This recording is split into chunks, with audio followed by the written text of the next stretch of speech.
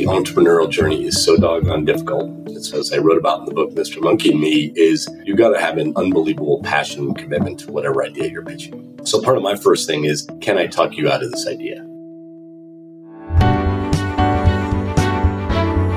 You are listening to The Sure Shot Entrepreneur, a podcast for founders with ambitious ideas. Venture capital investors and other early believers tell you relatable, insightful, and authentic stories to help you realize your vision. Welcome to The Sure Shot Entrepreneur. I'm your host, Gopi Rangan. I'm here with a new guest, Mike Smerklo. He's the co-founder and managing director at Next Coast Ventures. Next Coast Ventures is an Austin, Texas-based venture capital and private equity firm. He is also the author of Mr. Monkey and Me. It's a real survivor guide for entrepreneurs, mainly targeting topics about mental health for founders. We're going to talk about his investment focus, his philosophy of entrepreneurship and investments, and how he got to where he is and what he can share with us that'll be helpful for founders to learn from. Mike, welcome to the Sure Shot Entrepreneur. Thanks, Gopi. It's great to be here. Tell us about yourself, starting with where you're from. You grew up in Toledo, Ohio, and you spent many years in the Silicon Valley, and now you live in Austin for the past 5-6 years. You started your career as an investment banker, and you are an entrepreneur, very successful entrepreneur. Now you are an investor. Tell us a little more about that journey.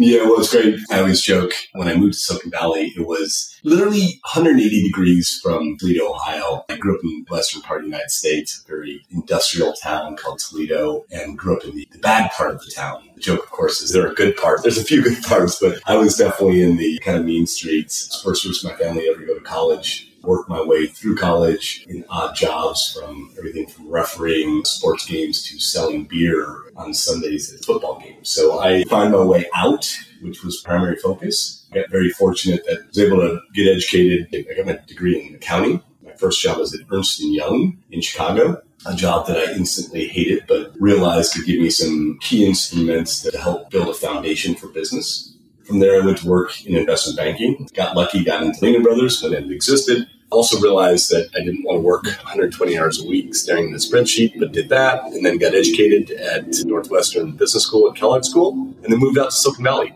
My quick journey, then I came back and worked for Morgan Stanley, another investment bank, and this was in the dot-com boom, the kind of crazy time, which I believe you're familiar with, but a lot of the younger entrepreneurs don't. But it was literally the wild, wild west of the technology scene. More hardcore technology, but also really a little bit just of gunslinger mentality. I got recruited by Marc Andreessen and Ben Horowitz to go work for them. They had just sold Netscape to AOL. They were looking for their next venture. I got introduced to Marc, and Marc said, "Why don't you come work for us?" I made the bold jump into startup land. It was chaos, which we can talk about. But I worked for Marc and Ben and Tim Howells and Sigrid, the four co-founders, for 2 years and saw that go from concept to IPO. And then I quit, raised a small pool of capital via a search fund, and bought a business in downtown San Francisco called ServiceSource and ran it for 14 years. I raised capital from Benchmark, General Atlantic, and took it public in 2011 and ran it for 3.5 years as a public company CEO before I moved on. And I moved to Austin and co-founded Next Coast Ventures. So you were one of the first people that left Silicon Valley well before it became a trend. How do you compare your life in Silicon Valley compared to how things are in Austin right now?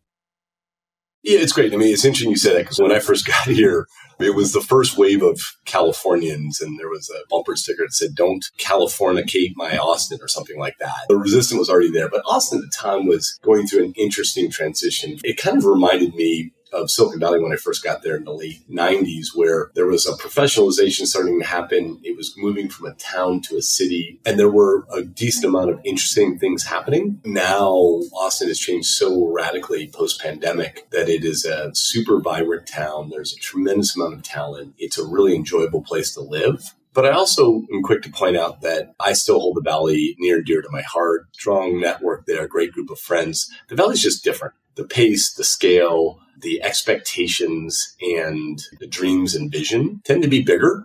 They also tend to require more capital in terms of the venture capital scene. They're very different, but equally enjoyable cities. I'm curious, You were an investment banker and you analyzed markets, you developed teams and you observed how trends evolve. And then when you became an entrepreneur, you turned around a company, took the company IPO, raised a lot of venture capital funding. How does your experience fundraising and the market in general, how easy was it or how difficult was it when you did that compared to how the market is today? Overall, are some things easier, some things more difficult? How do you compare your time as an entrepreneur versus entrepreneurs today? Generally speaking, and this is great for entrepreneurs, is the breadth and depth of capital that's available to an entrepreneur and the resources to help them access it have never been greater. Doesn't mean it's easier, but I would say if you think about angel list syndicates to seed funds, all sorts of firms, there's never been more venture capital, more segmentation of that capital, and more information around how they make decisions or what they're interested in. All that's really great for entrepreneurs. Relatively speaking, when part of the early team at LoudCloud, I helped raise the first rounds of capital with Mark and Ben. It was a club mentality. You were either in it or you weren't. And there was not a lot of understanding how you got in or I got access to it. But now I would say an entrepreneur who spends a little bit of time can find very quickly the number of firms that are out there, what they're looking for, et cetera, et cetera. And then the question is, how do you take advantage of that? But I would just say it's a radically different asset class venture than it was 10, 15 years ago. Yeah, there's much more information available. There are many more VCs in the market, which is easier for founders to raise money. But despite the fact that to start a company and launch a company, grow a company is cheaper now, the silos still exist. It's still, you need to know people, you need to have a network and navigate that network to get to the right people and say the right things to be able to efficiently raise money. I hope that changes and we can welcome more diverse entrepreneurs into the ecosystem. I want to talk about your book before we jump into more details about Next Coast Ventures. You wrote a book, Mr. Monkey and Me, a very interesting title. Can you tell us about what the book is about? What do you talk about in the book? I wrote the book. It's like starting a company. If you knew how hard it was going to be, you wouldn't do it again. But I wrote the book largely because A, I enjoyed writing.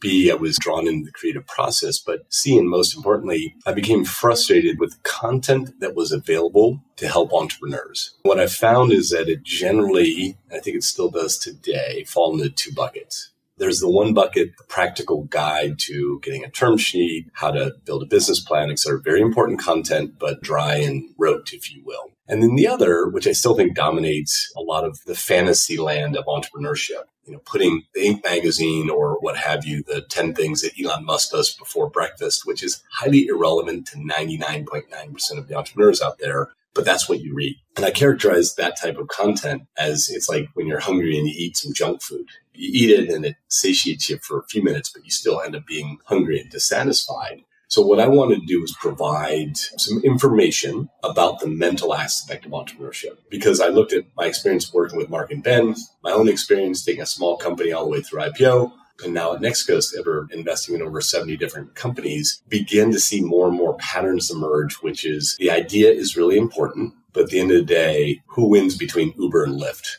Who wins between Starbucks and the coffee shops that are out there? Using older examples, but in every day, there's no one market where there's only one or two players. Well, maybe Google. There's very few examples of that. It ends up being the mental toughness and tenacity of the entrepreneur that tends to make the difference.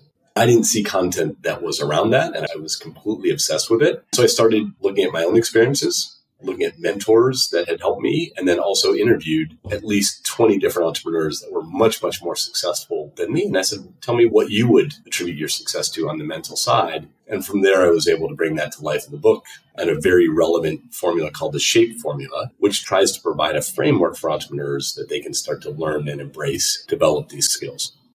When we think about business, we talk about revenue models, business plan, resources, managing organizations, building a team, recruiting, market size, unit economics, strategy, all those type of business stuff. But what really happens is in your head, that determines success or failure. How you manage yourself matters a lot. And the journey of entrepreneur goes through high highs and low lows. What was most challenging for you? Do we see glimpses of that in your book? Do you talk about specific examples from your experience? Well, it ties into the title. And I want to be clear. My goal, I told the publisher, I refuse to write a boring business book. I always tell people, if you want to go read a great book about entrepreneurship, go read Shoe Dog by Phil Knight. It took Nike over 40 years and built it into a behemoth. There are great entrepreneurial studies and books that are much more impressive than mine. What I wanted to do was make people laugh or at least cringe, tell some stories, and trying to bring something relevant to help current and future entrepreneurs. So to answer your question, I looked at my own experience, and my greatest barrier, probably still today, was a voice inside my head telling me I couldn't be successful. I wouldn't be successful. I was making bad decisions, kind of that naysayer voice that I think is in everyone's head. I looked at that and said, okay, the best way for me to conquer that was to personify it. So I made it into a big, silverback gorilla, Mr. Monkey. Mr. Monkey is the star of the book. I talk about the journey that I have been on and continue to try and use those voices in my head, how to start to turn them around, to recognize what they are, use them to my advantage. And that led to the SHAPE formula, and that led to the title of the book. But yeah, my biggest thing has been imposter syndrome, overcoming uncertainty, and actually showing up not as I wanted to as a leader at times because I let this negative voice get in the way of what I was trying to accomplish. Yeah, sometimes Mr. Monkey gets too loud and dominating, and we have to learn to manage it and tame it.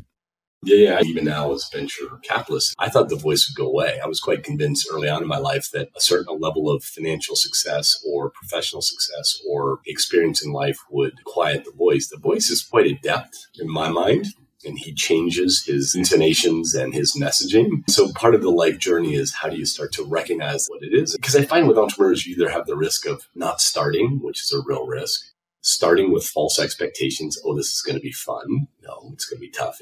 Or how many times do we see, and there's been, go on Netflix and you see We Crash, you see Super Pumped. I don't know what this example is, but 3 really relevant examples of entrepreneurs that lost their way and let the success get in the way of making some appropriate decisions. So it's not just about getting going with it, but when you are on the journey, how do you stay mentally healthy?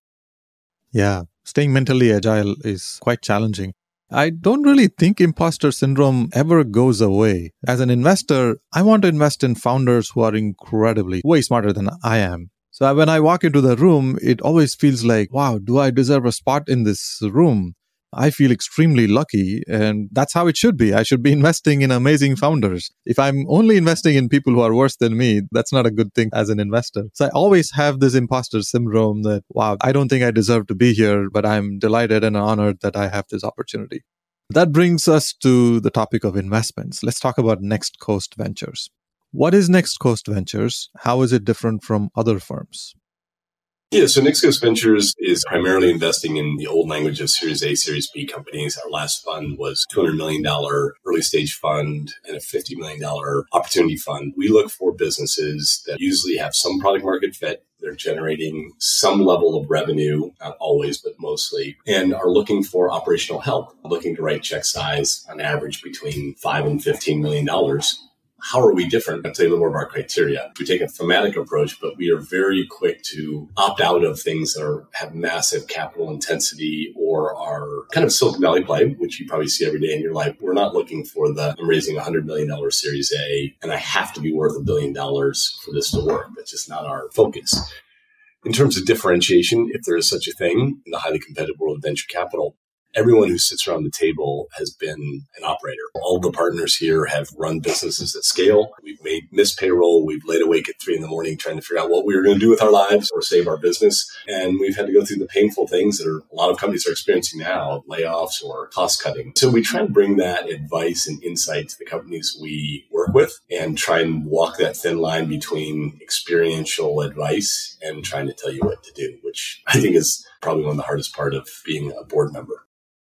I see the play in the words Next Coast Ventures, and you're in Austin. There's no coast there, but you're building the next East Coast, West Coast, and there's a new coast here. What most people say, most investors say, is they invest in people. And some investors are bold and I would say more honest, and they say that they invest in markets. Like Don Valentine said, give me a big market, I can find everything else for you. Some others say there's a combination of different things. They like ideas and products. You say we invest in teams. What does that mean? And you have a lot of interesting themes: future of work, education technology, software 3.0, and a few other topics like that. Feel free to give some examples of investments you've made. What's the best way to describe your investment philosophy? So we start with themes, and they're all on our website. We start with that, and twice a year we get the whole firm together and our advisory network and say, where do we think there's pockets of innovation, which is candidly kind of easy right now. I mean, there's so many great ideas out there. But then we break that down and say, of those ideas, those themes, where do we think we could actually play? So the example would be from 6 months ago. Clearly, electric vehicles will continue to be a force for disruption. But given the capital intensity and the nature of those businesses, not going to be great for a $200 million fund. So we take these wide range of themes and we come down to 7 or 8. We publish them, we write up one-pagers on them. And we do that for 2 reasons. One, to help clarify in our own mind what we're looking for and have an educated mind when we meet entrepreneurs. But secondly, and I think most importantly, to show entrepreneurs, like, listen, if you're outside of these themes, don't waste your time with us. I'm passionate about entrepreneurship. I want to be as helpful as I can. So I don't want you to come in and tell me about your medical device company when it's something we know nothing about. That's a waste of time for both of us. We start with the themes, then we break that down and we really go to markets. And I like Valentine's suggestion. It might have been Bruce Dunleavy from Benchmark used to always say, when a bad market meets good management team, the market comes out with its reputation intact, which is a long-handed way to say a great entrepreneur going after a bad market, it's not going to work typically. We go from theme to market, and then it really does come down to whether or not we think the entrepreneur is what we call a glass eater. Does this person have the attributes to go through all the ups and downs that go with being an entrepreneur?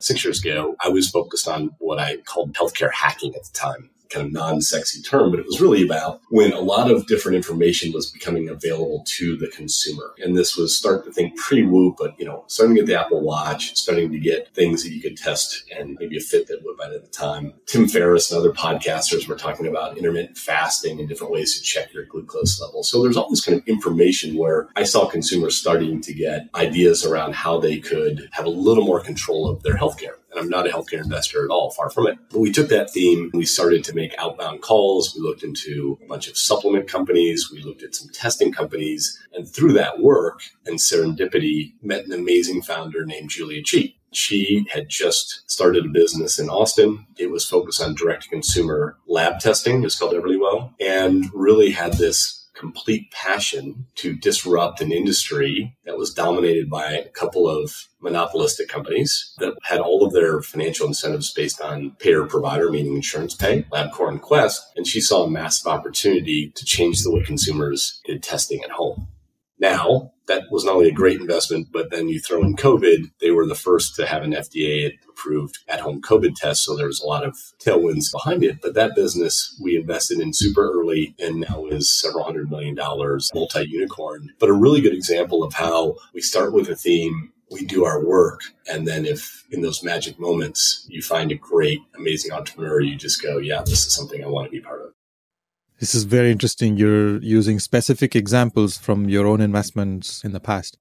What happens in that first meeting? What questions do you ask the founders? What are you looking for in the first 1 or 2 meetings? What I'm looking for is, I do believe the entrepreneurial journey is so difficult. So as I wrote about in the book, Mr. Monkey and Me, you got to have an unbelievable passion and commitment to whatever idea you're pitching. Part of my first thing is, can I talk you out of this idea? I'm not looking for bravado. I'm looking for, have you done your work? Have you thought about what it's going to take to build this business? And are you passionate about it? Secondarily, I'm looking for the entrepreneur that can't imagine the world without their product or service existing, but at the same time can also take feedback. That dichotomy might be the hardest thing for an entrepreneur to do, but when you see it, you're like, oh my goodness, this person is absolutely going to build this. It is going to come to life. They know what they need to do, but when I'm giving them or they're getting feedback or questions, they're not coming at it with, don't give me any feedback. So that balance is really interesting. And the last thing I'm passionate about is, how are you thinking about your customer experience? Is this something that people really want? How are you going to convey that value, whether B2B or D2C? And is it something that can really show repeatable value to the consumer, whether, again, be in the business setting or the consumer setting? I think that's gotten lost in the last couple of years. How long does it take for you to go from that first meeting where you ask these questions to understand their passion, but also at the same time, you're looking to see if they take feedback? These are great initial discussions, but when do you say, well, I'm ready now, I want to invest? How long does that process take? We joke with entrepreneurs and say we're going to be the fastest no you've ever received. We are constantly challenging ourselves to say, if we're not serious, let the entrepreneur go focus on something else. I don't think there's enough of that in the industry. I think there's way too many tire kicking, whatever else. But usually first meeting, we're looking for these key attributes. And if we're interested, we're using to do a second meeting focused on understanding the product, which matters. From there, we'll move very quickly. I would say on average, excluding the lawyer documents, our average time, it's usually a couple of weeks. What we're doing in that time is much more focusing on the market, using our expert network to see where we could be missing things, trends, all of that is typically where we're spending our time. But I would say on average, it's from first meeting to funding, it's probably 30 to 45 days. What can entrepreneurs do to make that process efficient? How can they prepare? What's your advice to them before they come to meet you? Now, there are standard things like have your due diligence folders ready, have forecast analysis, have detailed explanations for your market sizing and all those kind of things. But in addition to these standard normal things, are there a few things entrepreneurs can do to make this process efficient for themselves? Yeah, well, the two things I would say, and why I love your show, because it's providing real practical advice. The first thing that an entrepreneur has to understand is that it is a numbers game. You will meet with a lot of investors. You'll hear no a lot, and you have to understand that going in. The reason for the no is, I think, having a sheet. If I was an entrepreneur and I'd say, okay, why did this firm say no? Was it because of they don't have capital? Do some work. Maybe they're out of capital. Maybe the partner you're talking to isn't that powerful, which also isn't obvious when you're first doing this. There are power structures within venture capital firms. There are also firms that don't have new capital or they're raising a fund, so they may not be active. Or maybe the partner had a bad day. Those are all things that actually really do impact decision-making, unfortunately or fortunately. So do your research on that side. But then also look for really good practical feedback. If you've heard no 7 times and the same reasons coming up, then address that concern up front and determine whether or not you're overlooking it. When I ran my company ServiceSource, we had an enterprise sales motion. We were going to meet with a potential customer. We would look at his or her LinkedIn. How long have they been there? What other information can we glean? I'm talking about trying to understand what motivates them, their buying, and what their history is. You can do that very easily, like you would for a sales call. So treat it like a sales call. Do your work up front. Do your work on the firm. Look for relevant investments they've made. Big opportunity is. Please go try and find someone who knows me to connect. If you can get an in-network, dramatically different than coming in cold or semi-cold. And all those things, a little bit of work up front can make a massive difference in the process, both from efficiency and effectiveness. Yeah, doing some homework to proactively address topics of concern and doing homework on the investors to see who they are, what is their sweet spot, specialty of focus. These are helpful both for the conversation, also saves a lot of time for the entrepreneur. They don't waste time talking to investors. That's not a good fit. I'm glad you mentioned that. What's your most common reason to say no? Well, the unfortunate part of this business, it's my own dichotomy that I'm passionate about entrepreneurship, but I say no 99% of the time, which I'm sure you can understand. Let me break it down. First flush of no is usually because of either market size or lack of understanding. I mean, there's stage, but we try to be upfront about that. But usually it's like, hey, I don't know anything about this and I don't know how I could get smart about it, which you got to be careful about because you could miss some real innovation there. But generally speaking, it's like if you're coming in again, talking about medical devices, I don't know anything about it, it's not a good fit. And or market size. I do believe I love entrepreneurship. I don't think everything should be venture funded. I think there's a lot of great businesses that don't need venture capital and shouldn't attract it because the market size isn't big enough. It's my personal opinion. On the secondary part, so once you pass those screens, usually we're saying no, or 99% of our discussion internally is the entrepreneur. Is she being thoughtful about the business? And do we believe that there's no way she's not going to let this thing come to reality? That's usually where the bulk of our debate is. Mike, I wish we could spend a lot more time on this. We're coming to the end of our discussion, and I want to switch to the last part of our conversation and ask you about your community involvement. Is there a nonprofit organization you are passionate about? Which one? Well, the book I wrote, Mr. Monkey Me, all the proceeds go to charity. I set up a scholarship for diverse and underrepresented students interested in entrepreneurship. I'm plowing a decent amount of money into that because I was lucky, I got educated, and that allowed me to go on and have a meaningful career. I believe the world needs more entrepreneurs. We need more diversity in entrepreneurship, and we need more mentally strong and healthy entrepreneurs. Anyone who buys the books, if you go to the books, Mr. Monkey Me, it's on Amazon. My website is mikesmirklo.com. My firm is Next Coast Ventures. But note that every dollar of the revenue generated goes to fund the scholarship. The world definitely needs more entrepreneurs and more healthy entrepreneurs. I'm glad that you wrote the book, and thanks for sharing your experiences with me today. You've shared a lot of insights, a lot of specific examples from your investments and from your own journey as an entrepreneur. Thank you very much for sharing your nuggets of wisdom. I look forward to sharing them with the world. Thank you, Gopi. It's been wonderful. I love what you're doing. And likewise, really hats off for you to helping entrepreneurs get that critical fundraising and continue to build their dreams. So thank you. You're welcome. Thank you very much.